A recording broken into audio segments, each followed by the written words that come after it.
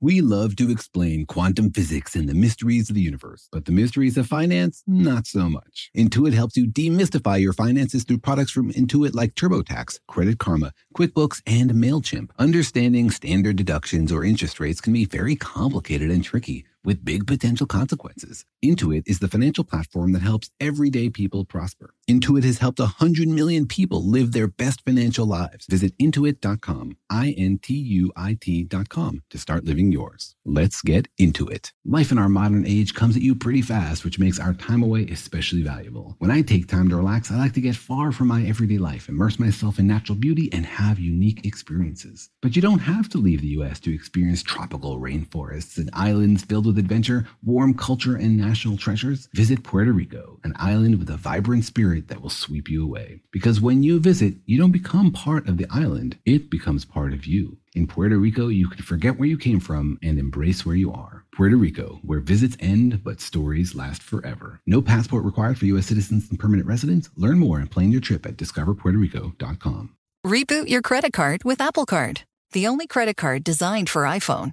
It gives you up to 3% daily cash back on every purchase. Plus, Apple Card has no fees, not even hidden ones. Apply for Apple Card now in the Wallet app on iPhone. Apple Card issued by Goldman Sachs Bank USA, Salt Lake City branch. Subject to credit approval. Variable APRs for Apple Card range from 19.24% to 29.49% based on creditworthiness. Rates as of February 1st, 2024. Terms and more at applecard.com. If you want to level up your marketing and business knowledge, look no further than the Marketing School podcast, hosted by Neil Patel and yours truly, Eric Su. It is the #1 marketing podcast on Apple and number 15 on business in the United States. Now, if you want to listen to interesting conversations with operators that have been there, done that, also with other interesting guests, then listen to Marketing School every weekday on the iHeartRadio app, Apple Podcasts, or wherever you get your podcasts.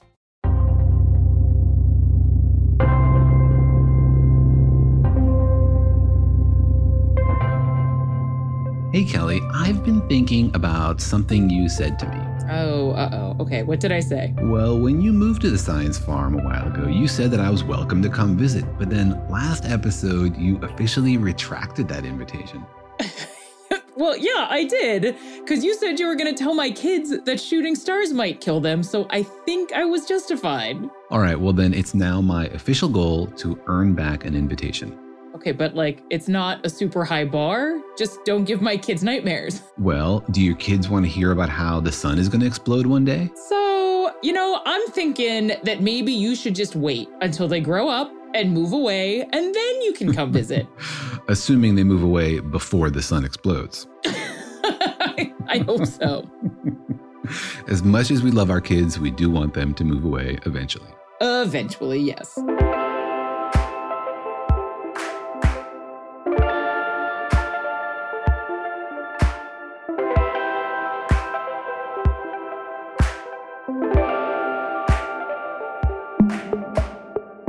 I'm Daniel. I'm a particle physicist and a professor at UC Irvine, and I don't like scaring children, but I do like telling them the truth. I'm Kelly Weinersmith. I'm an adjunct professor at Rice University, and I prefer lying to them.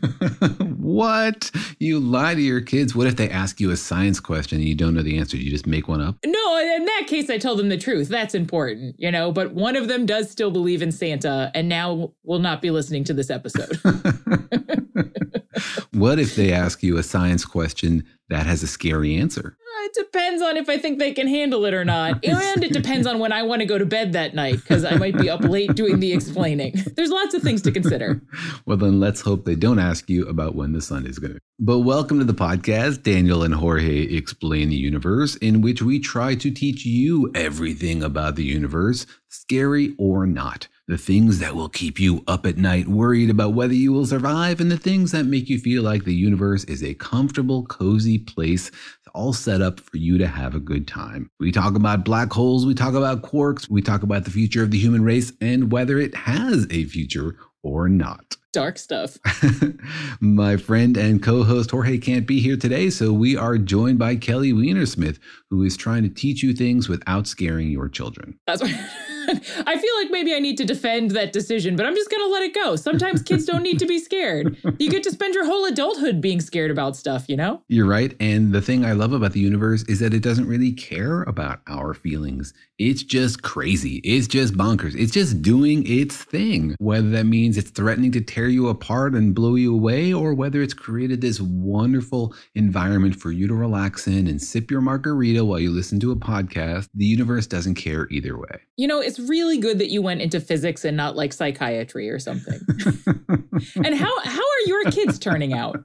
My kids so far are not sociopaths, but hey, we need to collect more data. My strategy has always been to answer their questions honestly. Though I will admit if their questions bring up something awkward or uncomfortable or maybe age inappropriate, I'll try to deflect the question once or twice. But if they really insist, if they drill in for an answer, I'm giving it to them. Well, we should both be trying to collect more systematic data, and we'll see if your kids or my kids handle the future better. I see. Whose kids grow up weirder? The children of a physicist or the children of a cartoonist and parasitologist? I don't know. Both sets have stiff odds overcoming what their parents are doing to them, I think.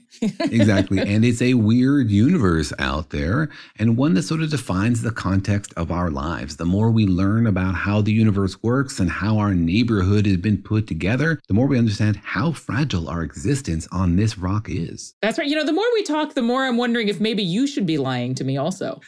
Forget the kids. I'm not sure I can handle this, but all right. Let's see how I do today. All right. If this podcast keeps you up, feel free to call me at 2 a.m. and I'll tell you even scarier things about the universe. I'll pass, thanks. You're like an anti-friend.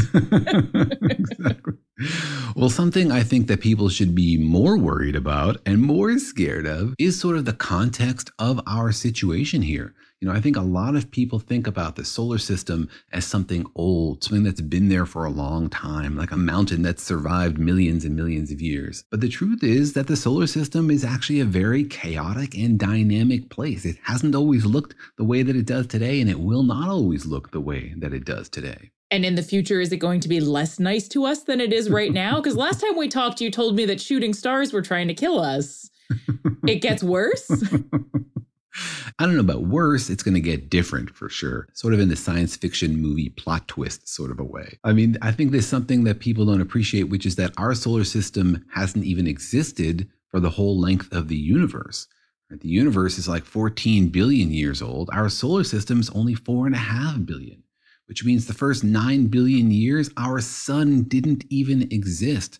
Like there was nothing like our solar system. So we're relative newcomers in the universe. We're not even middle-aged. And we might just be here for a blip. And as you and I have talked about on the podcast a couple of times, the solar system itself has seen a lot of transformations. People think that maybe Jupiter was formed closer to the sun, or maybe it formed far out and then migrated in and then migrated back out the outer solar system, ejecting some other planets along the way. Our solar system might have had other planets which are now lost to us, like siblings that were rejected by our parents. But surely when the sun realizes that humans are on the Earth, the whole solar system's going to start behaving for us, right? I don't think the sun cares at all about us. And I think it's amazing that we have sort of evolved on this rock under these conditions, which have been fairly stable over the last few billion years, but we're also very dependent on those conditions. If they change even just a little bit, then life on Earth could be very, very different. When is that going to happen? Do we know? It turns out that the conditions are constantly changing. The sun is getting brighter and brighter every year. Fortunately for us, it's pretty slow. But as we think deep, deep into the future of humanity, conditions could change a lot over millions or billions of years. And I hope at least that our children and our children's children and our children's children's children are around in millions or billions of years to scare each other with crazy stories about the future. Me too, but probably they're going to have to be pretty clever to stick around for that long. They are going to have to be pretty clever. If we want to outlast our cosmic conditions, if we want a society that lasts for millions or billions of years, then the clock is ticking. We're going to have to figure this out before our conditions changed. I mean, we've only ever lived here on Earth under these circumstances. So we're going to have to do some pretty clever engineering if we're going to figure out how to live in the future of our own solar system. Well, I sure hope we're smart to figure that out. It might depend on how long we have to figure it out, but I'm keeping my fingers crossed. Exactly. And that's precisely what we'll be talking about today. So on the podcast, we'll be asking the question: can the Earth survive when the sun expands? Dun, dun, dun. How do you feel, Kelly, about this sort of apocalyptic scenarios we've been imagining recently on the podcast? Asteroid impacts, nuclear disasters. Yeah, well, I gotta say, I'm starting to have this feeling of anxiety when our monthly time to record together comes, Like, to what extent is my conversation with Daniel going to amp up the existential dread in my life? So here we go again for another roller coaster ride. Well, that's one way to look at it. The other way to look at it is like, what is physics going to do to save us, right? We are constantly thinking about the deep future of humanity and wondering what we have to do today to make sure that we are prepared for those eventualities, to make sure that those humans living many, many years from now can build on our work and survive. Yeah, I suppose I should be thanking the physicist for figuring out these problems way ahead of time, so we have a long lead time to try to do something about it. Exactly. The thing to really be scared about are the things physicists haven't yet figured out that will probably kill us all. This is why we need more money for the sciences. Exactly. It's always the unknown unknowns that kill you. That's right. Well, I mean, we've also talked about how the known knowns will kill you. So it sounds like there's a lot of things that can kill you. There are a lot of things that can kill you, but there are also a lot of things we can do, thanks to our physicists and engineers, to maybe save our tushies. It's been a long time since I've heard the word tushies. Is that what you said? That tushies. Yeah, I'm trying to be family friendly here. I'm hoping if kids are listening to the podcast, that we're not scarring them in multiple ways. We're just scaring them about extinction of humanity. Right. So we talk about death, but no foul words for heinies. Got it. Hey, we're Americans. We're totally inconsistent about these things. Yeah, I'm not sure you understand your audience perfectly, but that's all right. Let's move forward. So today we're wondering how humanity will survive and whether we can preserve the Earth as a place for humanity to live on as the sun's condition changes, as the sun goes through its evolution to a larger and larger star and eventually collapses into a white dwarf. And as usual, I was wondering whether people are aware of this issue and whether they had thought about plans humanity might have to survive it. And so, as usual, I called on our list of volunteers to answer random and difficult physics questions without any opportunity to do any research or Googling. So if that sounds like a lot of fun to you, please don't be shy. We'd love if you participated in the future. Just write to me to questions@danielandjorge.com. So let's hear what they had to say. I think it would probably survive because it wouldn't necessarily change how the orbit is functioning if the Earth is just kind of generally swallowed up. So would it survive? Well, not as a green, water-filled planet, but maybe as a roasted lump of rock. The Earth, like an object, probably would survive like a rock, but no formal life probably would survive. Hopefully by then we can develop the technology to move the sun whenever we want, whenever it's good for it and for us, probably to a different solar system. So everybody, go study. Study. We need to do something with the sun. As far as I know, the sun will eventually become a red giant. And I heard that when the sun expands, its diameter will encompass the current orbit of the Earth. So it doesn't seem to be any salvation for us unless we build some massive rocket boosters and steer the Earth away from the expanding sun. But maybe we will have blown ourselves up by then. I think it all depends on the ratio of the temperature loss to the size increase. I know red giants are cooler, but I don't know if there is a set ratio in terms of the growth of the sun compared to the heat loss. So I think if it ends up being perfect, I mean, we can have a climate similar to what we're having now, where, yeah, the sun is closer, but it's giving off less heat. Yeah, but we need some pretty big technology. You know, I think the person who said, but we'll have blown ourselves up by then, so we don't need to worry, has been listening to too much of your podcast. Maybe, but why is that something not to worry about? Like, don't worry about the sun exploding, worry about us blowing ourselves up instead? Or just like fatalistic, like, look, we're all going to die anyway, so don't even worry about anything. Oh, I could see it either way, though. I think they have a point that there's a lot of things we should worry about maybe first. But I suppose we can divide and conquer. There's enough humans to address all these problems. Exactly. And I like that some people are hopeful, that we'll have some good technology, that maybe we'll figure it out. Yeah, I like that you've got a mix of optimists, pessimists, and, maybe one of them's a realist thrown in there. So I guess we'll just have to see. So how about you give us a little bit more information on what the problem is and like how long we've got to solve it? Yeah, that's a great idea. Like, people might be wondering, why won't the sun just sit there burning forever? Right? It's always looked the same to you. It hasn't changed a lot over the 10, 15, 50 years that you've been alive and looking up at it. Why is it suddenly going to change? The answer is that the sun is really a delicate balancing act. Like, what's going on inside the sun? Why is it possible for you to get warmed by this ball of plasma that's 90 million miles away? Well, inside the sun, there's incredible gravitational pressure. Right? Gravity is pulling on all the molecules of the sun, all that hydrogen, a little bit of helium and other stuff, and squeezing it down. And in doing so, it creates the conditions for fusion. Fusion squeezes two protons together, for example, the nuclei of hydrogen atoms. Those protons don't typically like to get together because they're both positively charged. But if it's enough gravitational pressure, they get squeezed together and all of a sudden, boom, they fuse together and you get helium. It's actually a little bit more complicated. Sometimes you have 4 protons involved, you get 2 helium atoms. But the upshot is that you make heavier elements out of lighter elements and you also get energy in return. And that energy keeps the sun from collapsing, right? Like, why doesn't the sun just run away into a black hole? Because that energy from fusion is providing like a back pressure. So the sun itself is like in this balancing act, is this tug of war between two dramatic forces in the universe, fusion pushing out and gravity pulling in. And so this is a fairly efficient way of doing things, isn't it? And that's why we're trying to make fusion power work on Earth.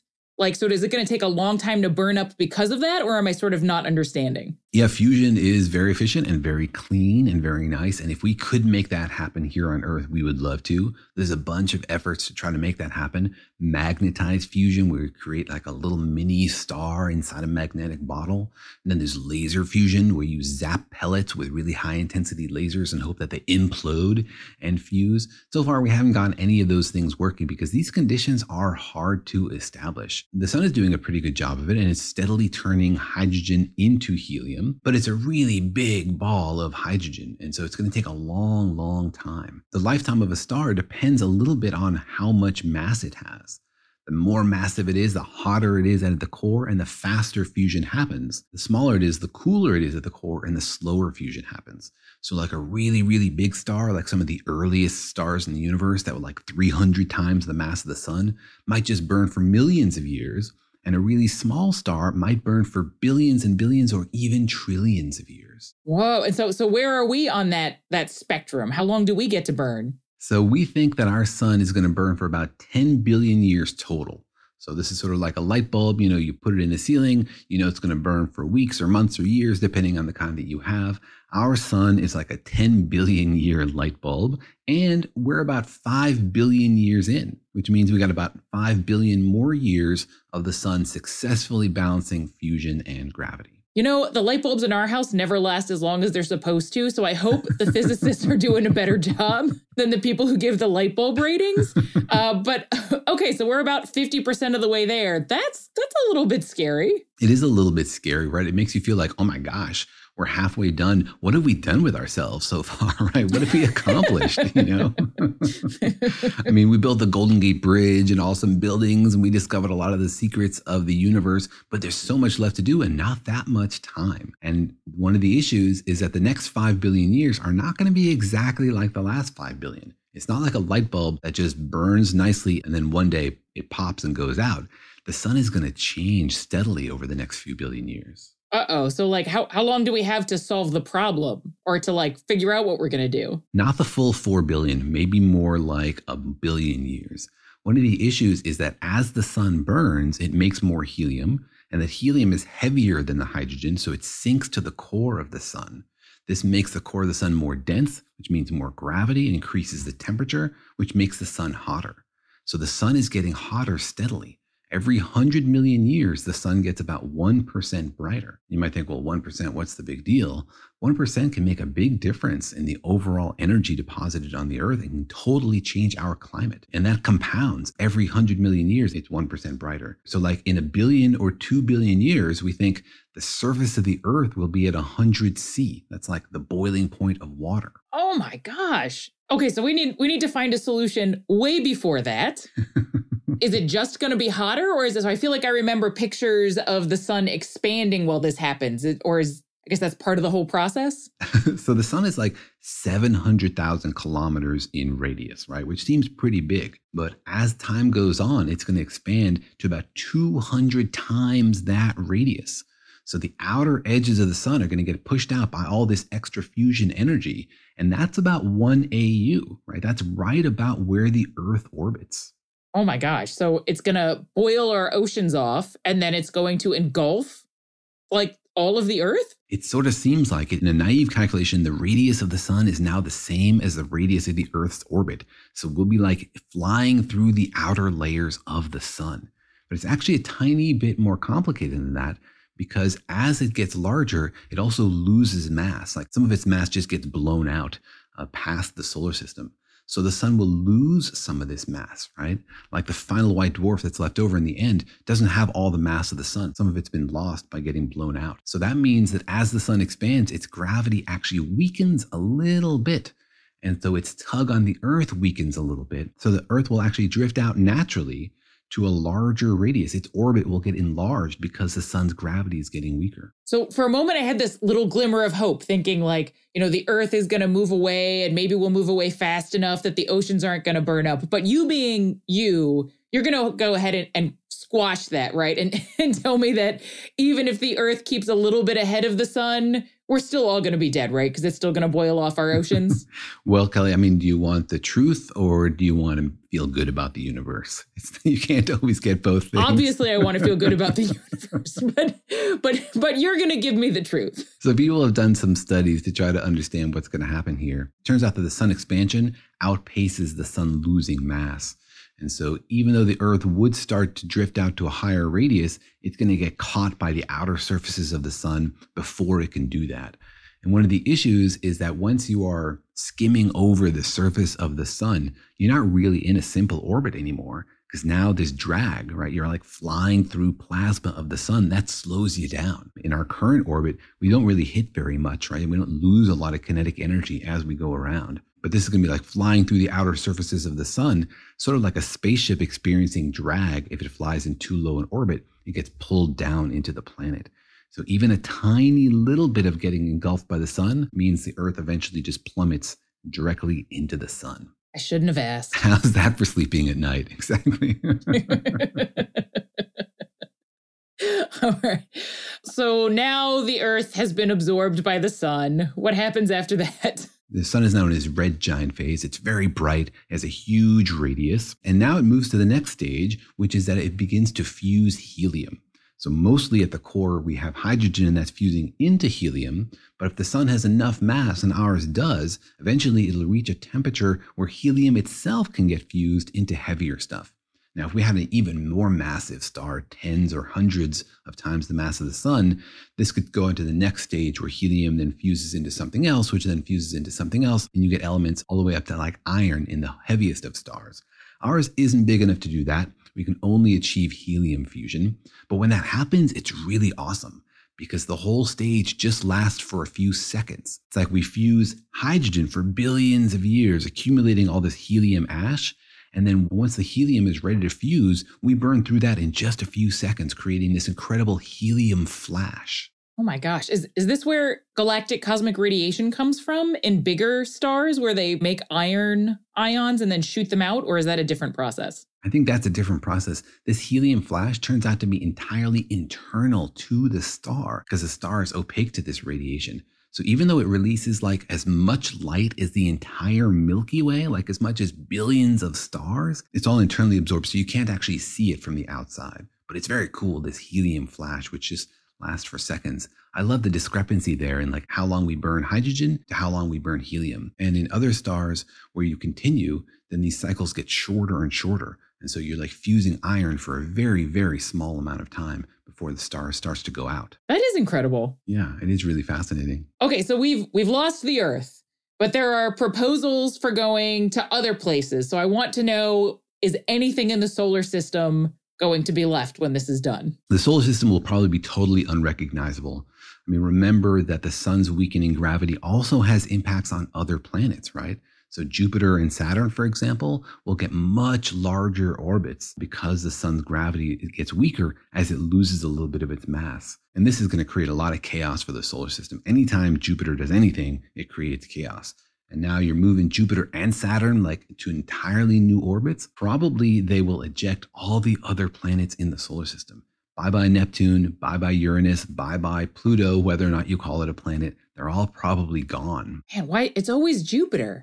Jupiter is the big bully of the solar system. And in some of these simulations I've seen, we're basically left with just Jupiter, right, as the only planet now. And then after the sun is done expanding, then it collapses into a white dwarf, and that's what's left behind. You have this hot blob of glowing helium fusion products. You have some helium, some carbon maybe, and that's all that's left. And the outer layers that were the red giant all get blown out. And so you have like Jupiter's solo planet orbiting this hot lump of helium and carbon. Does it just keep glowing for eternity? Does something else happen to it after that? So it's not fusing anymore, but it's still really, really hot. So think about what happens to like a lump of hot stuff in space. It's glowing, which means it's losing energy. So it's cooling down, but it happens really slowly. So scientists think that a white dwarf eventually, after trillions of years, will cool down so it's not glowing anymore. And they call that a black dwarf. But our universe isn't old enough to have any black dwarfs in it. So we have a bunch of white dwarfs, but none of them have cooled yet because our universe is still so young on that timescale. Do we have an estimate for when we might find the first black dwarf? Trillions of years. These things can stay hot in space for a long, long time. Remember, in space, it's actually harder to lose your energy, to lose your heat than it is here on Earth because there is no air. All you can do is radiate it away. There's no like wind to come and cool you down. Got it. Okay, well, now you have made it so it will be tough for me to sleep at night, but we still have some time left on this podcast. And so after this break, I'm going to ask you to tell me if there's any prospects for survival.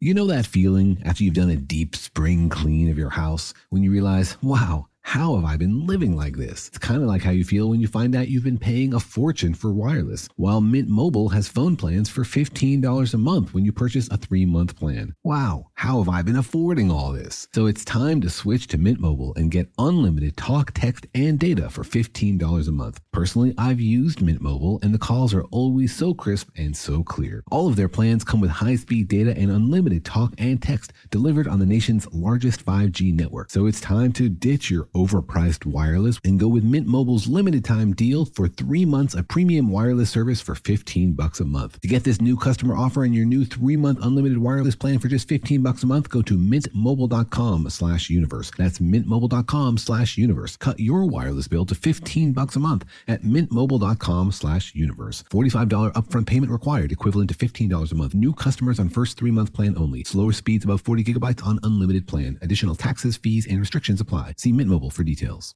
The financial universe out there can seem like a vast place, full of scary mysteries and exciting possibilities, but it can also be overwhelming to navigate, especially when you're first starting out in life. It feels sometimes like just one wrong turn could send you hurtling endlessly towards a financial black hole. But don't worry, you don't have to navigate the financial universe on your own. With the right tools, you can master the financial universe and chart your course with confidence. Intuit helps you navigate the financial universe through products from Intuit like TurboTax, Credit Karma, QuickBooks, and MailChimp. Intuit is the financial platform that helps everyday people prosper. Whether you're trying to manage your money or trying to run a business, Intuit gives you the confidence to take control of your finances so you can live your best life. Intuit has helped 100 million people live their best financial lives. Visit Intuit.com, Intuit.com, to start living yours. Let's get into it. eBay Motors is here for the ride. Remember when you first saw the potential? And then through some elbow grease, fresh installs, and a whole lot of love, you transformed 100,000 miles and a body full of rust into a drive that's all your own. Look to your left, look to your right. It's official. No one's got a ride like this. There's nothing else that sounds like, feels like, or looks like the set of wheels in your garage. With over 122 million parts, you can make sure your number one ride or die stays running smoothly, so there's no limit to how far you can take it. Brake kits, turbochargers, engines, exhaust kits, roof racks, LED headlights, bumpers, whatever your baby needs, eBay Motors has it. And with eBay Guaranteed Fit, it's guaranteed to fit your ride the first time, every time, or your money back. Plus, at these prices, well, you're burning rubber, not cash. Keep your ride or die alive at ebaymotors.com. Eligible items only. Exclusions apply. Reboot your credit card with Apple Card, the only credit card designed for iPhone. It gives you up to 3% daily cash back on every purchase. Plus, Apple Card has no fees, not even hidden ones. Apply for Apple Card now in the Wallet app on iPhone. Apple Card issued by Goldman Sachs Bank USA, Salt Lake City branch. Subject to credit approval. Variable APRs for Apple Card range from 19.24% to 29.49% based on creditworthiness. Rates as of February 1st, 2024. Terms and more at applecard.com.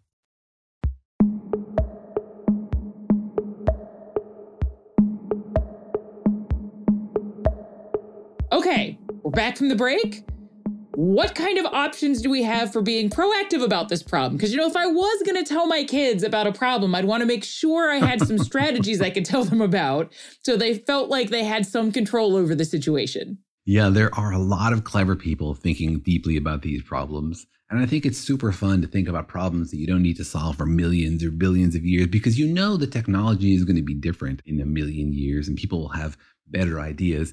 But that only happens if we start thinking about it now, right? We have to begin those explorations. You start with the bad ideas and those generate the good ideas. That's sort of like the way my research happens.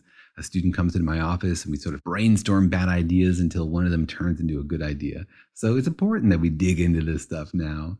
And the ideas are sort of categorized by what time scale we're talking about. Before, for example, the sun actually grows to have the radius of the orbit of the Earth, we still have to worry about things getting hotter, right? Like before 5 billion years from now, when we risk being engulfed, we still need to survive somehow without our oceans boiling. It almost seems like we should start worrying about what your planet does when it gets hotter, now anyway. Yeah, that's right.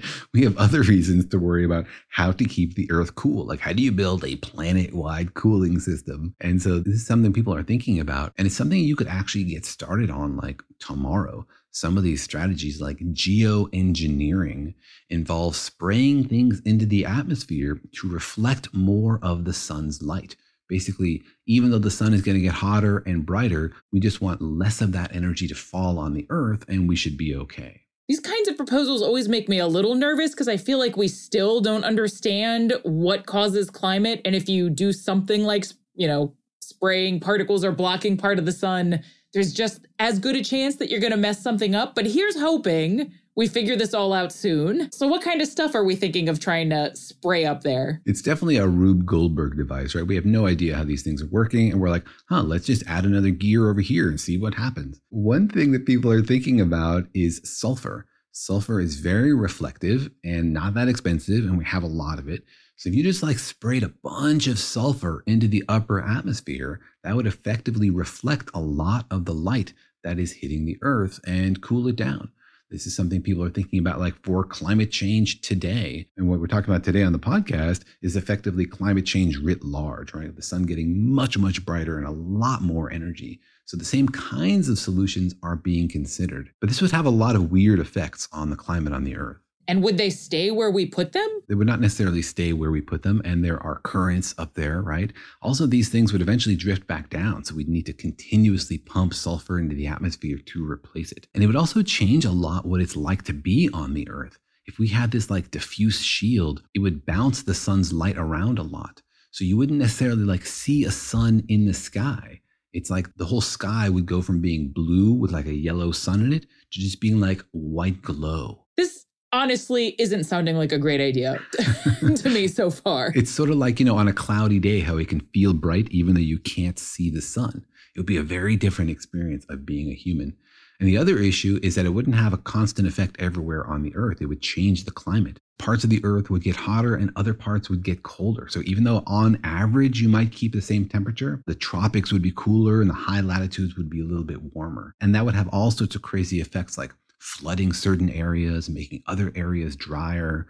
And I'm pretty sure that, you know, different countries would have different opinions about like who gets a drought this year. Yeah. Well, I mean, I suppose it's all better than the oceans boiling, but it doesn't sound ideal. And hopefully by then we're all getting along really well. So while refugees are fleeing around the planet, they'll be welcomed with open arms. Yeah, I don't have a lot of hope for us coming up with communal compromises to these big decisions. So, but you know, this is the kind of strategy people are thinking about for sort of short-term geoengineering of preventing the Earth from getting toasted. All right, so that messing with our atmosphere is one method, which sounds a little scary. Can we stop the sun before it gets to our atmosphere? Yeah, some people are thinking about like building massive space mirrors to reflect the light, right? So instead of geoengineering, like let's have massive space engineering projects.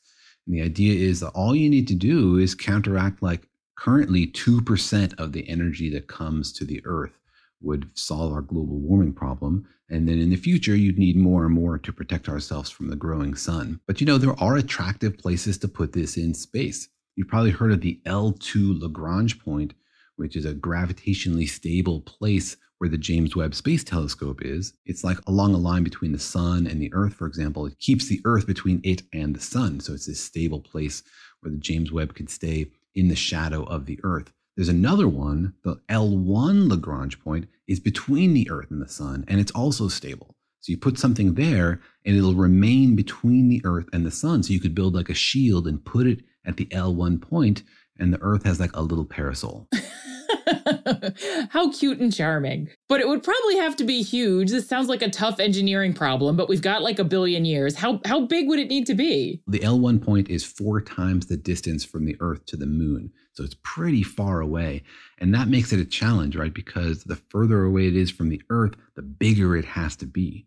Or imagine like a shield at the Earth. It could be the size of the Earth and totally block the sun. But as that shield gets closer and closer to the sun, it needs to get bigger and bigger to effectively shield the Earth. Like an Earth-sized shield at the sun would basically do nothing. So the L1 point is 4 times the Earth-Moon distance. So you'd need a shield that's like 1 million square kilometers. Have to be basically as big as the moon. And do you have to worry about like, you know, so there's stuff shooting around in space, you know, running into stuff and causing problems. Do you have to worry? I guess you'd have to worry about it poking a hole or something big enough hitting it and moving it out of orbit? Or is there nothing big enough that could move something 4 times the moon? No, there is definitely something big enough, and that's the sun. Like you build a big shield that is that wide, it's basically a solar sail and it'll just fly away, right? So you have to worry about this somehow, right? Like if it's reflective, then it's going to get pushed away by the sun. Even if it's just like black, then it's going to absorb all that energy. It's going to get overheated and it's still going to absorb all of that momentum. And so people have really worried about how to design this thing. And there's a guy, Roger Angell, who has this idea, instead of like a big sheet, it's like make it a screen. And so instead of absorbing the light or reflecting the light, it's like just bend the light. So it's like a huge lens, but built out of these little rings, each of which deflects light away from the Earth. So it doesn't get any momentum pressure. It just sort of like bends some of the light out of our path. That's pretty cool. And would this change the amount of light that the whole Earth gets? Or would this be like, you know, the southern hemisphere gets 50% as much light? Like, is it going to be evenly distributed? Oh, that's a great question. Probably wouldn't be. I think you'd probably get most deflection at the center. And other places would get some of the light that would have gone to the equator would go to higher latitudes, for example. That's a good question. But even this would still need to be really big. Like initial designs for this kind of shield would require 20 million tons of mass. Oh my gosh. I mean, that's going to be incredibly expensive, but I guess all the world's governments would probably pitch in. Hopefully Elon Musk and his generations of descendants have driven the cost down to like a penny per pound or something by that point. I don't know. There are ideas about building this thing on the moon and then launching it from there. But, we're talking about an incredible space industry. And, we are far, far away from being able to build anything on the moon. Even getting people to the moon right now is challenging for us. Another idea I read about, which is really cool, is to develop a new kind of launch technology, a magnetic launch, where you basically have like an aluminum tube and a magnetic field rises up the tube and pushes a piece of metal up into space. It's sort of like a maglev version of a train, but vertical. So first you'd process the aluminum out of the regolith and then you'd shoot it using one of these cannons? Yeah, but this is technology that's like very speculative. People have like worked on the theory of it, but nobody's ever built one of these things before. But this is like, how could we solve this? What are the biggest problems involved? This is passing it off to the engineers. We're like, in theory, if we put a shield in L1, that might work. Let's let the engineers figure out how to build it. So you said that L1 is stable. Is it perfectly stable? Like if you put those rings there, are they really going to stay there forever? They are not, unfortunately. These places are quasi-stable, right? Stable technically means if you get pushed away from it a little bit, then the force naturally restores you to the original location, whereas unstable is the opposite. Unstable means that as soon as you deviate from it a tiny little bit, then you get further away. Like a pencil balancing on its tip is unstable. It could balance there if it stayed exactly vertical. As soon as it leans over a little bit, then the game is over. So these things are quasi-stable, which means some deviations get pushed back and some deviations don't get pushed back. And eventually we'll lose them all. So we'll need to continuously be shooting up new elements of it.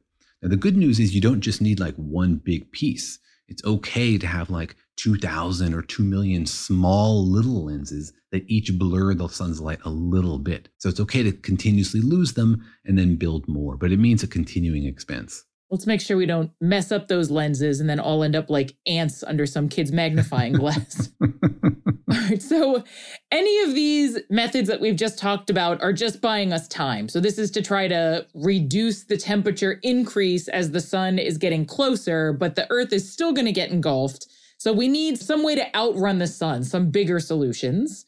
So we're going to need something else. What are some of these longer term solutions?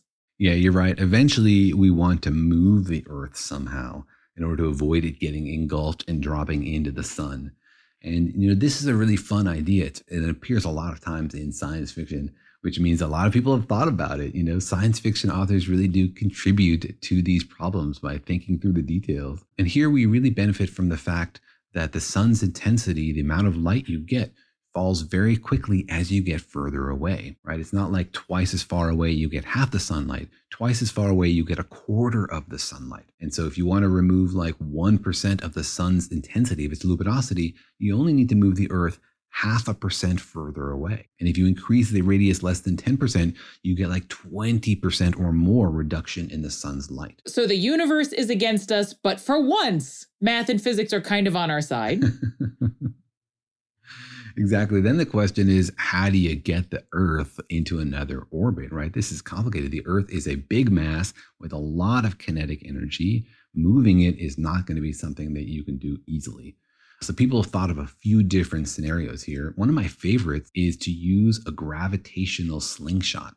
Like, how sometimes we send satellites around Jupiter to whiz around and change their direction or even change their speed. Well, that actually changes the flight path of Jupiter, right? It steals a little bit of energy from Jupiter. So the idea is to do sort of the opposite, is to send a big asteroid near the Earth, send it around the Earth to sort of like push the Earth out, right? To like change the orbit of the Earth. I can't imagine how that could go wrong. Tell that to your kids. I'm sure they'll believe it. Well, in this case, people have thought about an asteroid like 100 kilometers wide, something weighing like 10 to the 19 kilograms. And if you have it like counterbalancing around the Earth, it could slowly get pulled out and use Jupiter's gravity a little bit also, and you get the Earth out to a larger radius. And of course, you need a whole different set of physicists trying to figure out how you go about moving an asteroid carefully. But that sounds like a fun problem to solve. And I'm pretty sure that 62 miles is more than an extinction level event if you mess it up, right? It is, exactly. So that's danger number one is, oops, you killed everybody. Danger number two is you miscalculated it and now the Earth doesn't have a larger radius. It's got no radius. It's just getting ejected from the solar system and is now flying free in dark, dark space. That's failure mode number two. Neither of which you can recover from. It's not like, oops, let's try again or something, right? These are one-time only mistakes. Yeah, we should be investing in science more. But there's a cleverness I like there because instead of moving the Earth, now you just have to move a 100-kilometer asteroid, which seems easier, I guess, than moving the entire Earth.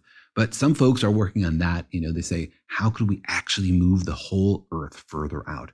Like, could you build engines like rocket engines and put them on the South Pole and fire them up and like treat the whole Earth as a spaceship, move it out to a larger radius? Whoa. I guess that you also have to be pretty careful about not messing up. How much of an increase in radius are we talking? Well, if you increase the radius by like 4-something%, then the energy you receive drops by like 10%. And, as the sun gets larger and larger over the next few billion years, we could just like keep moving the Earth. One way to think about it is that right now the Earth is in the habitable region, right? We have just about the right amount of energy falling on the surface so that we can survive. But as the sun gets brighter and bigger, the habitable zone changes. And so we could just sort of like cruise the Earth gradually so we always stay in the sweet spot. And if global warming hasn't killed us by then, the amount of fossil fuels we're going to have to burn to move the entire planet will probably finish the job. Well, people have talked about using like a solar array, building one that's like 10 to the 15 square meters, which captures a tiny fraction of the sun's energy, but that's 10 times the surface area of the Earth. And you remember we talked about space-based solar power, and you were pretty skeptical that we could even like power Australia's refrigerators using space-based technology. Now we're talking about building a space-based solar power network that's 10 times the surface area of the Earth. And so that seems a little ambitious. But, we've got some time. Are we just moving away, or at some point are we moving back in again? Like, do we need to be able to go in both directions? Long term, we do, absolutely, because what happens in the very far future is that we just have that white dwarf, right? And then we need to get pretty close because the white dwarf is not going to be that hot. And there are habitable regions around white dwarfs. In fact, astronomers found white dwarfs with planets before. In fact, recently they found one called WD 1054226 that they think has a planet in its habitable zone where the surface of it could have like liquid water. So technically, it is possible to have a planet in orbit around a white dwarf. But the plan would then be to have the Earth go further out as the sun expands, and then when the sun collapses again, to move the Earth back into the now shrinking habitable zone. So I really like my schedule, and I make 3-year plans and 5-year plans. And I'm feeling like if we're changing how far the Earth is from the sun, we're probably changing how long a year is. And that's really going to mess up my scheduling. Is this going to be a problem? This could be a big problem, absolutely. If, for example, we move the orbit of the Earth out by 5% or something, the year is going to be 15% longer because our orbital speed is going to be slower. Remember that the further away you are from the sun, the less the sun pulls on you, and so the slower you need to be going to be in orbit. And so, for example, in some of these scenarios, the year is now 418 days. That's when we're out at the larger radius. And then if we bring the Earth back in, the year could be very short, right? It could be several weeks long. So you could be having birthdays like all the time. Oh, nice. Although I don't necessarily want to feel like I'm aging too much quicker. I think I prefer the 418-day version. I'll get much more done every year. I don't know. Then you could live to the year 600 or something, right? We could all have biblical ages. That sounds great. We should bring back biblical names too. They were more epic. Although not more epic than Weinersmith. And I just want to comment that there's an idea in a popular science fiction story called The Wandering Earth, where people move the Earth out of the solar system. They give up on the sun entirely. And they're like, let's just move to a different star. And there they build these enormous engines, these plasma thrusters that push the Earth out of the solar system to another planet, treat the whole Earth as a spaceship. And these are crazy, these plasma engines they build. I read an interview with a guy at JPL who works on these kind of thrusters, And he was skeptical because he said that it would require 95% of the mass of the Earth to be used as fuel. So I think that would have some serious drawbacks. Yeah, I think maybe the math on that one is not in our favor. So you told me that after we get to the point where the Earth has been enveloped, everything's going to go crazy. And like, who knows what's going to survive, but probably Jupiter's going to survive. So rather than trying to do these engineering solutions, which seemed like if you don't get it 100% perfect, there's a big chance you're going to fail, and we've never tried anything like this before, maybe we should just move to Jupiter. But that's not an option. Are Jupiter's moons still going to be around? Well, it's a great idea because Jupiter is likely to stay in the habitable zone, like in the new sun. The habitable zone will probably include Jupiter. So it's not a terrible idea. And, I know somebody who's writing a book on space settlements. And so I should ask you, for example, like, could we build floating colonies in the clouds of Jupiter? Or could we settle on Io and use the underground oceans and the underground tectonics to extract energy? What do you think about all that? Well, so we are focusing on more near term, which we think is going to focus on the moon or Mars or rotating space stations. So I haven't thought too much about the moons of Jupiter. There are some that have nicer-ish conditions and could, have some of the stuff that life needs. But at the end of the day, they don't seem so nice, but maybe they'll seem nice when we're in the habitable zone billions of years from now. What do you think? I'm imagining you designing a pamphlet for people to move to these colonies, and you call it nice-ish. Better than death. The moons of Jupiter. I think it's pretty unlikely. And I think it comes back to something you often say, which is that people think about colonization, but they always assume that the Earth is going to be there as the core of the infrastructure. Like, yeah, maybe we could send people to Mars next year, but they're not going to be self-sustaining for a long time. They'll rely on shipments from Earth and technology from Earth for a long time. So it'd be hard to imagine setting up colonies on Io or something and having them be self-sustaining in a way that could support billions of people. So I think that scenario is maybe dozens, hundreds, thousands of people survive, but not the whole human race. I think most people are going to lose out if we have to move to the moons of Jupiter. I think the space settlement advocates would tell you that that's why we need to start now working on these technologies. And also, if you can build rotating space stations, those are more movable. So you build those out of the stuff in the asteroids, and then that's easier to move closer or away from the sun, depending on, where the best place is at any particular moment. That'll be much easier than moving the entire Earth. Yeah, I agree. Let's start building. Well, to me, that still brings a whole new set of problems about will we be able to peacefully move out into space, or will we kill ourselves before any of this becomes a problem? But, some people believe more in humans than I do, so we'll see. So we have mostly been talking about trying to get away from the sun as it expands. Next, we're going to have to figure out how to survive when the sun becomes a white dwarf. But let's chat about that after the break.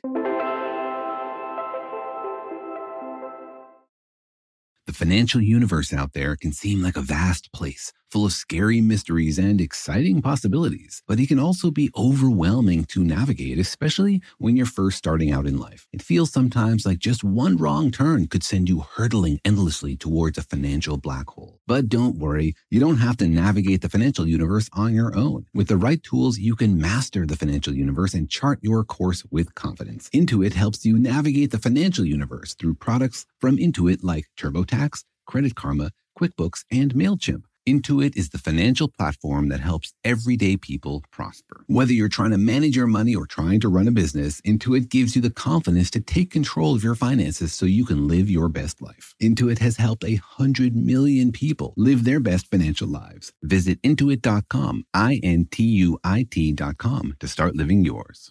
Let's get into it.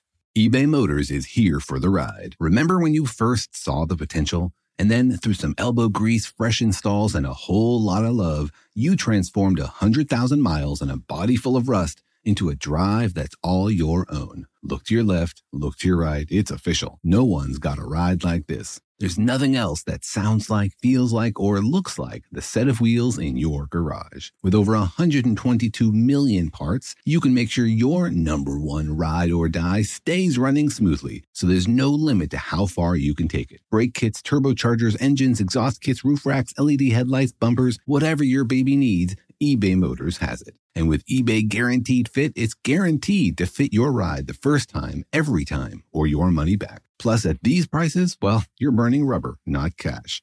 Keep your ride or die alive at ebaymotors.com. Eligible items only. Exclusions apply. Hey fam, I'm Simone Boyce. I'm Danielle Robay. And we're the hosts of The Bright Side, a daily podcast from Hello Sunshine that's guaranteed to light up your day. Every weekday, we bring you conversations with the culture makers who inspire us. Like our recent episode with Hollywood royalty Regina and Raina King. We talked about the creative power of women's relationships. I feel like, thank God for women, like, especially when it comes to Black women, the way we lean on our mothers, our grandmothers, our sisters, our friends. We're just each other's pulse. I mean, it's molecular, you know? Listen to The Bright Side from Hello Sunshine on the iHeartRadio app, Apple Podcasts, or wherever you get your podcasts.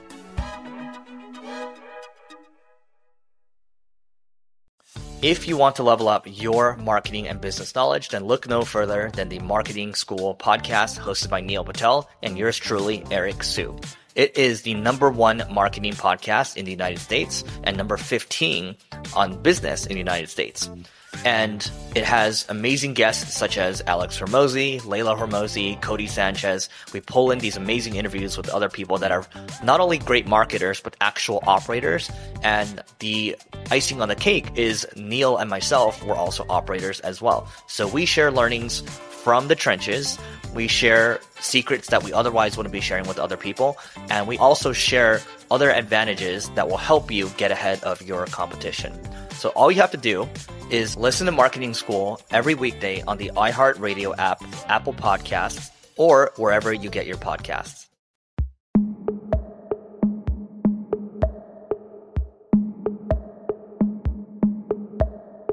Okay, so let's imagine that somehow humanity has managed to avoid having our oceans boil off. We've managed to outrun the sun. What comes next? The sun becomes a white dwarf, and how do we eke out an existence then? Yeah, so it would be cool if we were around to see the helium flash of the sun or send probes there or something. It would be pretty awesome to study that. After that, basically the sun collapses. It's sort of like a mini supernova. You have this shock wave which blows out a lot of the layers of the sun, and then you're left with just this core, this hot lump of stuff, the white dwarf. So as we talked about a little bit earlier, we need to then somehow move the Earth or our colonies or whatever we're living in closer because it's going to be a lot colder. If you're out in Jupiter's radius right now and the sun becomes a white dwarf, you're going to get almost no energy. So if you want to grow your space salads, for example, then you're going to have to move everything much closer in. And the other technology is basically the same. You know, find another asteroid to gravitationally slingshot yourself closer to the sun, or turn that rocket engine around that you build and point it the other way and just fly the Earth towards the sun. Though that seems pretty terrifying to me. Yeah, you got to hope you don't overshoot. But you could feasibly get enough heat and sunlight if you manage to get close enough. You definitely could, right? White dwarfs are pretty hot. They do give off a lot of light. I mean, there are regions near a white dwarf that are too hot for us to survive, which means that there is a habitable zone there, right? You could get just the right distance from a white dwarf. It is possible. The good news is white dwarfs last for a long, long time, right? Trillions of years. And so that could be a pretty good long-term scenario. All right, I'm liking this. But it also sounds like there's that complicated phase where we're sort of needing to do a lot of moving and we're hoping that all of that doesn't destroy the climate on Earth. Maybe at some point we should just like try a whole different system and move near a different star. What do we need to do to make that happen? I think you're right. And if we're thinking very long term, then we have to think about other options and other stars.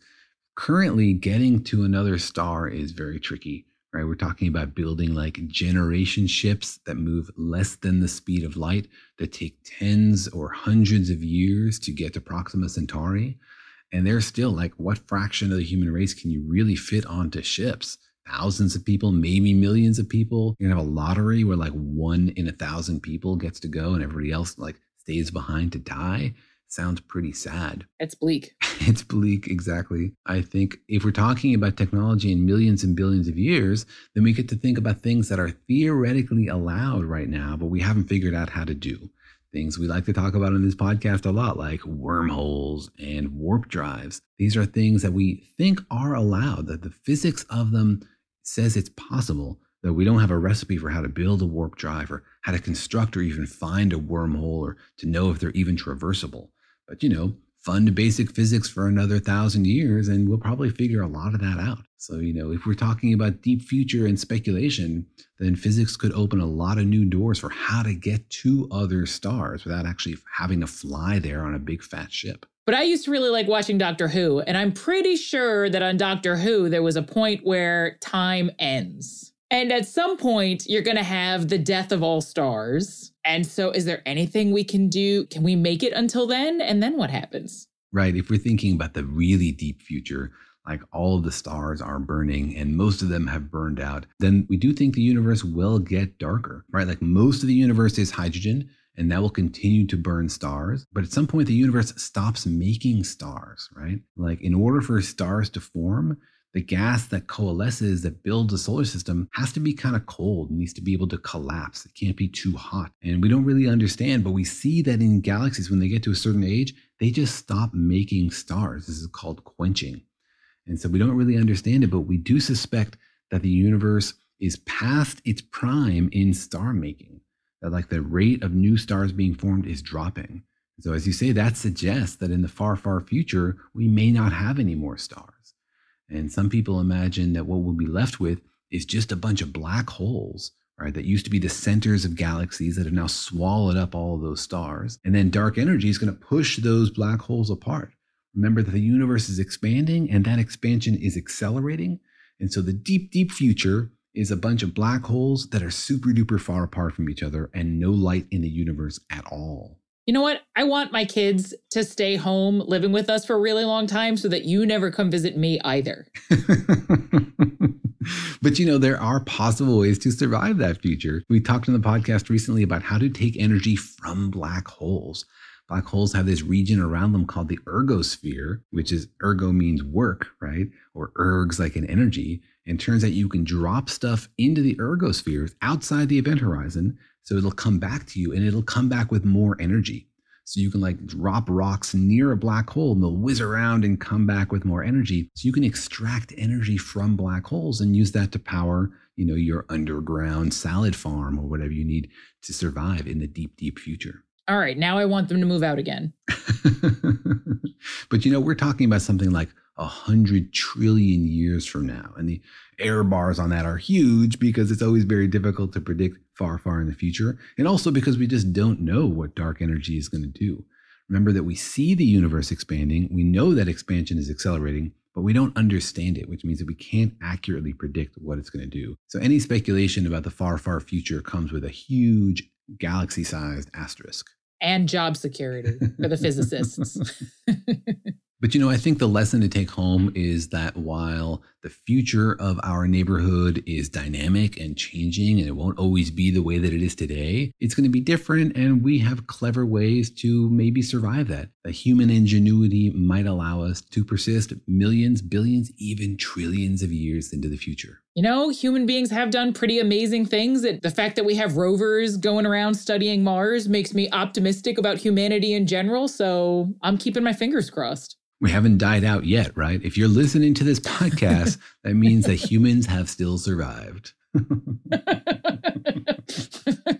Is that not hopeful enough for you, Kelly? That's as hopeful as we can get on this show. So that's fine. All right. So remember that our time here on Earth is precious and that the Earth's time around the sun is also precious and short-lived. And on this podcast, we're all hopeful that you folks out there, those young people thinking about science and wanting to become physicists or engineers, will come up with the solutions to save us all. Otherwise, we die. And somehow I became the optimist in this episode. So thanks for tuning in, everybody. And thank you, Kelly, very much for joining us. Thanks for having me. Have a nice week, everyone. All right. Tune in next time.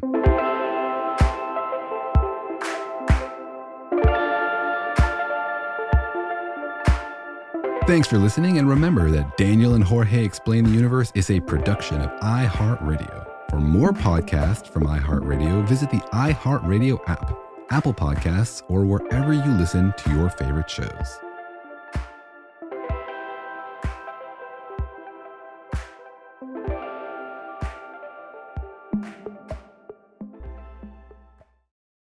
Life in our modern age comes at you pretty fast, which makes our time away especially valuable. When I take time to relax, I like to get far from my everyday life, immerse myself in natural beauty, and have unique experiences. But you don't have to leave the U.S. to experience tropical rainforests and islands filled with adventure, warm culture, and national treasures. Visit Puerto Rico, an island with a vibrant spirit that will sweep you away. Because when you visit, you don't become part of the island, it becomes part of you. In Puerto Rico, you can forget where you came from and embrace where you are. Puerto Rico, where visits end, but stories last forever. No passport required for U.S. citizens and permanent residents. Learn more and plan your trip at discoverpuertorico.com.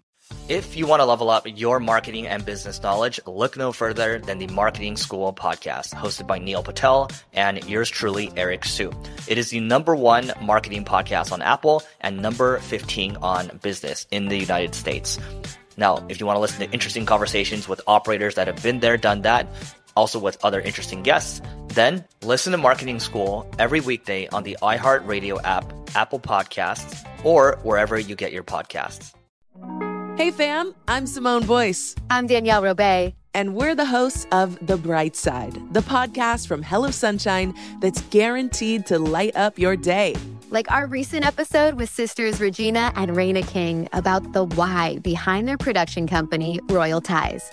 We have such a huge love for storytelling without walls, without barriers. Listen to The Bright Side from Hello Sunshine on the iHeartRadio app, Apple Podcasts, or wherever you get your podcasts.